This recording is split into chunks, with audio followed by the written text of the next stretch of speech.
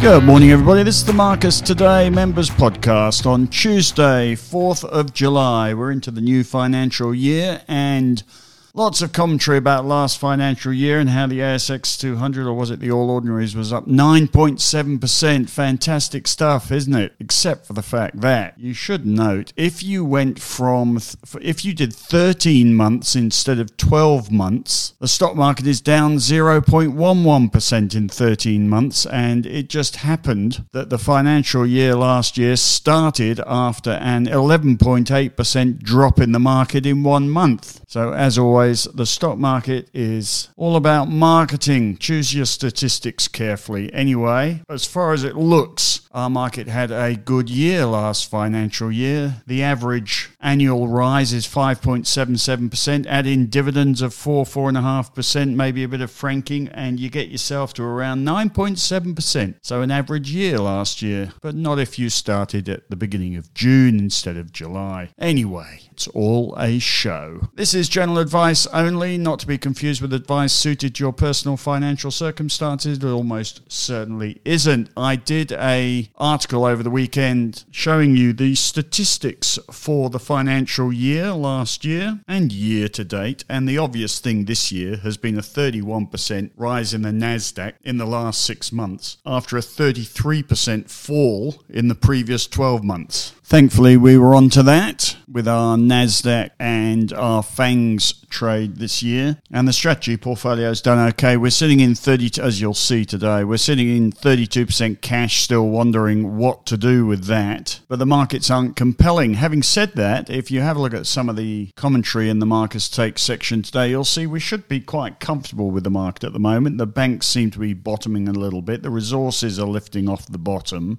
The ASX 200 looks comfortable. Meanwhile, in the US, it's hard to chase big tech. It's all overbought. We've got the Nasdaq and S&P 500 on year highs, and some of the valuations on big tech stocks are a little bit out there with, for instance, Nvidia price to sales ratio of 40 times, which is just absurd. It's only when it all falls over we look back and go, oh, it was so obvious. Well, the catalyst for the big tech sector to reprice hasn't happened yet, so for now it's sitting quite comfortably at overbought levels without an excuse to sell it. But you do wonder what is going to come along that's going to burst the bubble of big tech, if anything at all. Have we overbought the AI enthusiasm? You sort of imagine that there's something that we don't know and can't predict that's going to happen to the market to reprice us a little bit in the US, because it's a bit hard to chase it at this point in time. The US results season is coming up. That could be the catalyst. Earnings. The other major catalyst, of course, is interest rates. There are a number of strategists now suggesting that the peak in inflation is in, that the jobs market is going to weaken, and we have US jobs numbers on Friday this week, and all that is reasonably positive. There are other strategists pointing out that interest rates or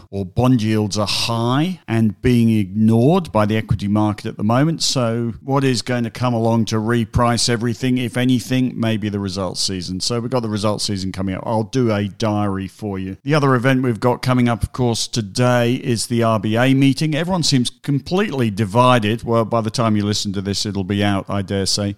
But everyone seems divided on what the RBA are going to do. I've given up on the RBA rate tracker. It's saying there's almost no chance of them raising rates, but clearly there is a fairly significant chance of them raising rates. But the CPI number last week, which was lower than expected, suggests that they may not raise rates. And a number of strategists, economists, commentators are saying that even if they do pause this time around, which seems likely, even if they do pause, they will still be raising rates 1 or 2 or even 3 more times by the end of the year. There's also an interesting suggestion in the AFR today that when the new RBA, or the idea that the RBA is going to be restructured, would tend to suggest that the existing RBA are not going to make the call on peaking interest rates, but leave it to the next RBA, in which case they will remain hawkish and will keep raising rates, or at least not do anything too radical ahead of a new RBA, whatever. We will see what they do today. I am hoping that they do pause, and whatever the commentary about them pausing being irrelevant because they'll raise rates eventually, despite that, I think it will be read positively for the market. It will be a confirmation that inflation is coming off, and it should extend this consumer discretionary rally, which we have bought into in the Ideas portfolio with our three retailers, Adairs, Harvey Norman and Lovisa, and all of those trades looking okay at the moment. In the Macquarie portfolio, it's a bit of a struggle at the moment. Macquarie just doesn't seem to want to gain momentum. There's a bit of criticism of Macquarie and their handling of Thames Water, which is becoming a disaster in the UK, with the Labour government suggesting they will have to bail it out. Or is it $12 billion worth of debt? And Macquarie exited that in 2017. They have an investment, a $1.1 billion investment is in Southern Water anyway. Utilities in the UK, or water utilities in the UK. I remember when they all listed boring utilities and everyone went mad for them. That was in the 1990s. Anyway, Macquarie getting a bit of backlash. I don't think it's too severe, but just struggling to make progress in the Macquarie portfolio at the moment. No damage done, but just lacking momentum. Bit of a struggle. Right, other things today. Have a look at the bottom of my section. Apart from the RBA, lithium stocks running still. Tesla was up 7% in the US overnight. And Rivian, which if anyone who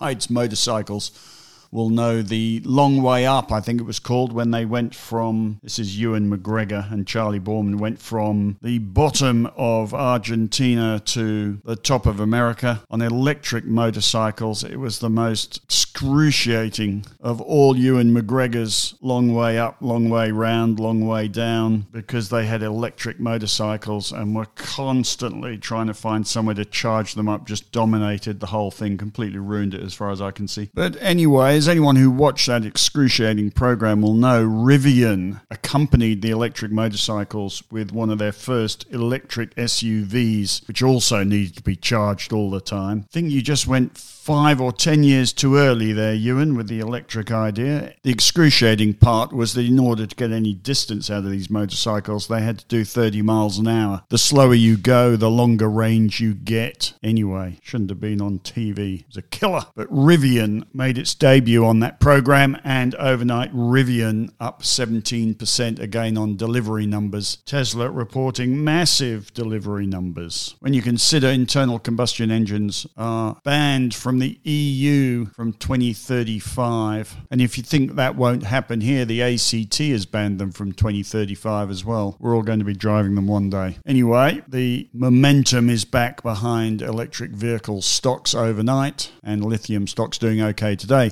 Now, on the lithium front, let me just mention Latin Resources. Henry wrote about this last week, but I just spotted it today. Of course, Henry said I told you that. But Latin Resources, since its resource upgrade has gone from 18 cents to now 34 cents, almost doubled. And when you go to the share register, you'll realize one institutional fund manager, Regal Partners, has bought themselves 132 million shares, which is 5.16% of the company. And if you want to know why the share price is going up, presumably it's thanks to them, as any institutional broker will tell you. If you're trading shares, it's not about fundamentals, it's about who's buying and whether they're still buying and when they stop buying. And brokers are very good at knowing what the flow is in a stock. The flow meaning who's buying, who's selling. And clearly in Latin Resources, since that announcement, that must have been enough to confirm, I assume, to Regal Partners that it was okay to buy the stock, and they've got stuck in.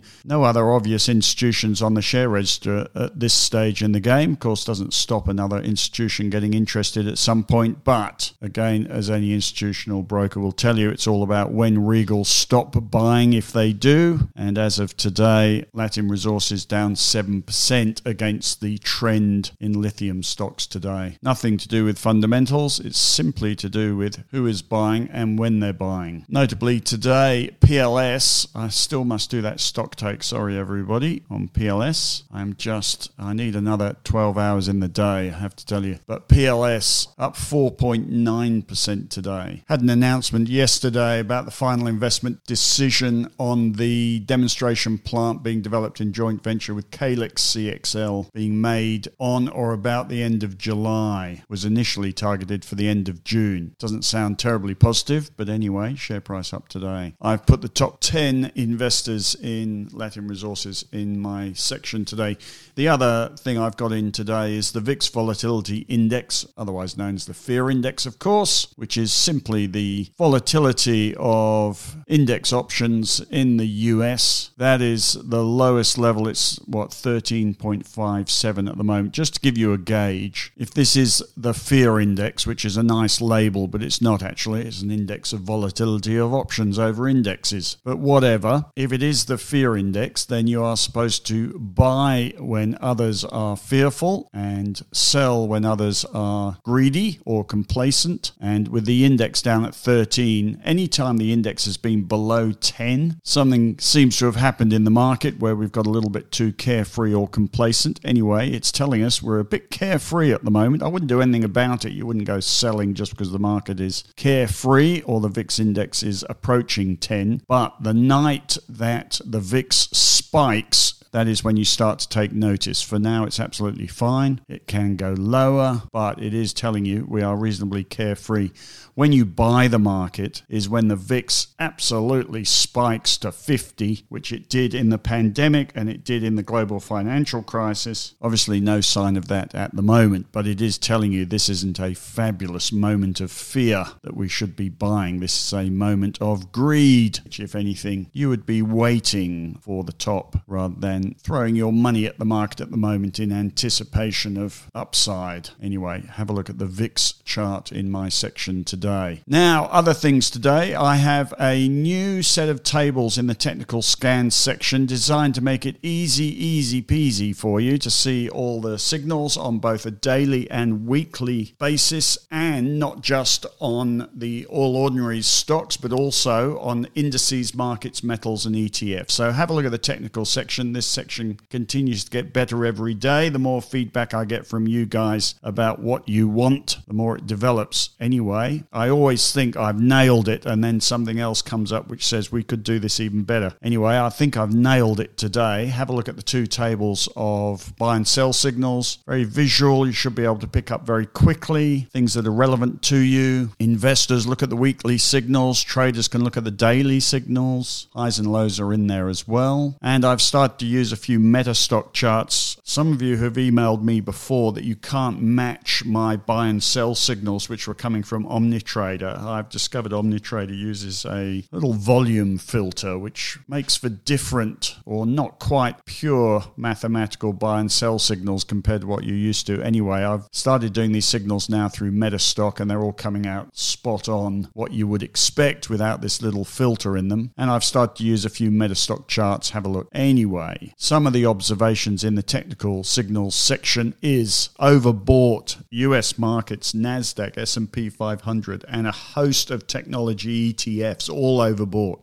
Hack, Robo, RBTZ, Tech, Semi, Cloud, all the technology stocks overbought at the moment. And the S&P 500 ETFs, IVV and IOO. We hold IHVV, of course. There's a buy signal as well on GGUS. Not sure I'd be buying a geared to the S&P 500 ETF right now. The two geared bear ETFs, BBUS and SNAS, both heavily oversold, waiting one day. There's going to be a fabulous, when the moment that VIX spikes and the market finds an excuse to fall over in technology, there are going to be some fabulous trades in BBUS and SNAS, which is short NASDAQ and short S&P 500. Just not today. Crypto is overbought. You've probably seen the rise in Bitcoin. And there's a buy signal on gold. I'm looking for something to trade. Is gold it? Loads of things to buy if gold is tradable at the moment. There is a buy on GOR at the moment. Another interesting buy signal are in the worms, the turning worms, Star Entertainment. Bit of a buy signal. Also, Bank of Queensland, a bit of a buy signal. There's also buy signals on Incitec Pivot, another worm, and Hastings Technology Metals, HAS. Little buy signals on those, catching the knives. And there's also a bottoming going on in rural stocks, and there's a weekly sell signal on WiseTech. That's about it. Anyway, have a look at the technical scan section, getting better every day. Henry's Take today, a bunch of updates on small company stocks. Harry Kane portfolio in focus, corporate travel, CTD, bottoming. Henry calls it a buy here. Maybe that's the stock to trade. And Henry talking about geraniums today. He knows, don't worry, he knows it's called germanium. He calls it geranium just to annoy you or entertain you, I'm not sure. But China restricting the export of germanium and gallium, and he suggests it might be time to have a look at LYC, Linus, on the back of all that. He also has a section on the Cape Shiller PE ratio and a bit of history on the 4th of July. Do you know what the Grand Union flag is? It's in Henry's section today. And also Ask the Analyst for Henry at 5:30 p.m. on Friday. You can register in his section. Click on the banner. Quick stories today. Costa Group, CGC, bid for up 11% today. Silver Lake, SLR, record quarterly production numbers up 6% today. Emerald Resources, EMR, up 6% today. Gold Discovery. And Suncor peaking out a little bit today after a good rally, down 1% only, expects a 12% increase in reinsurance costs. And here we go, maybe this is why PLS is up. Macquarie outperform rating on PLS. Positive progress in its midstream demonstration plant project and a strong cash balance. Average target price on PLS is only 2.7% above the current share price. And UBS downgrades today. Take your pick. Right, and in another cameo today, we have my son Archie has a question for us, which I think this time will be interesting for members. Right. Hello. Hi.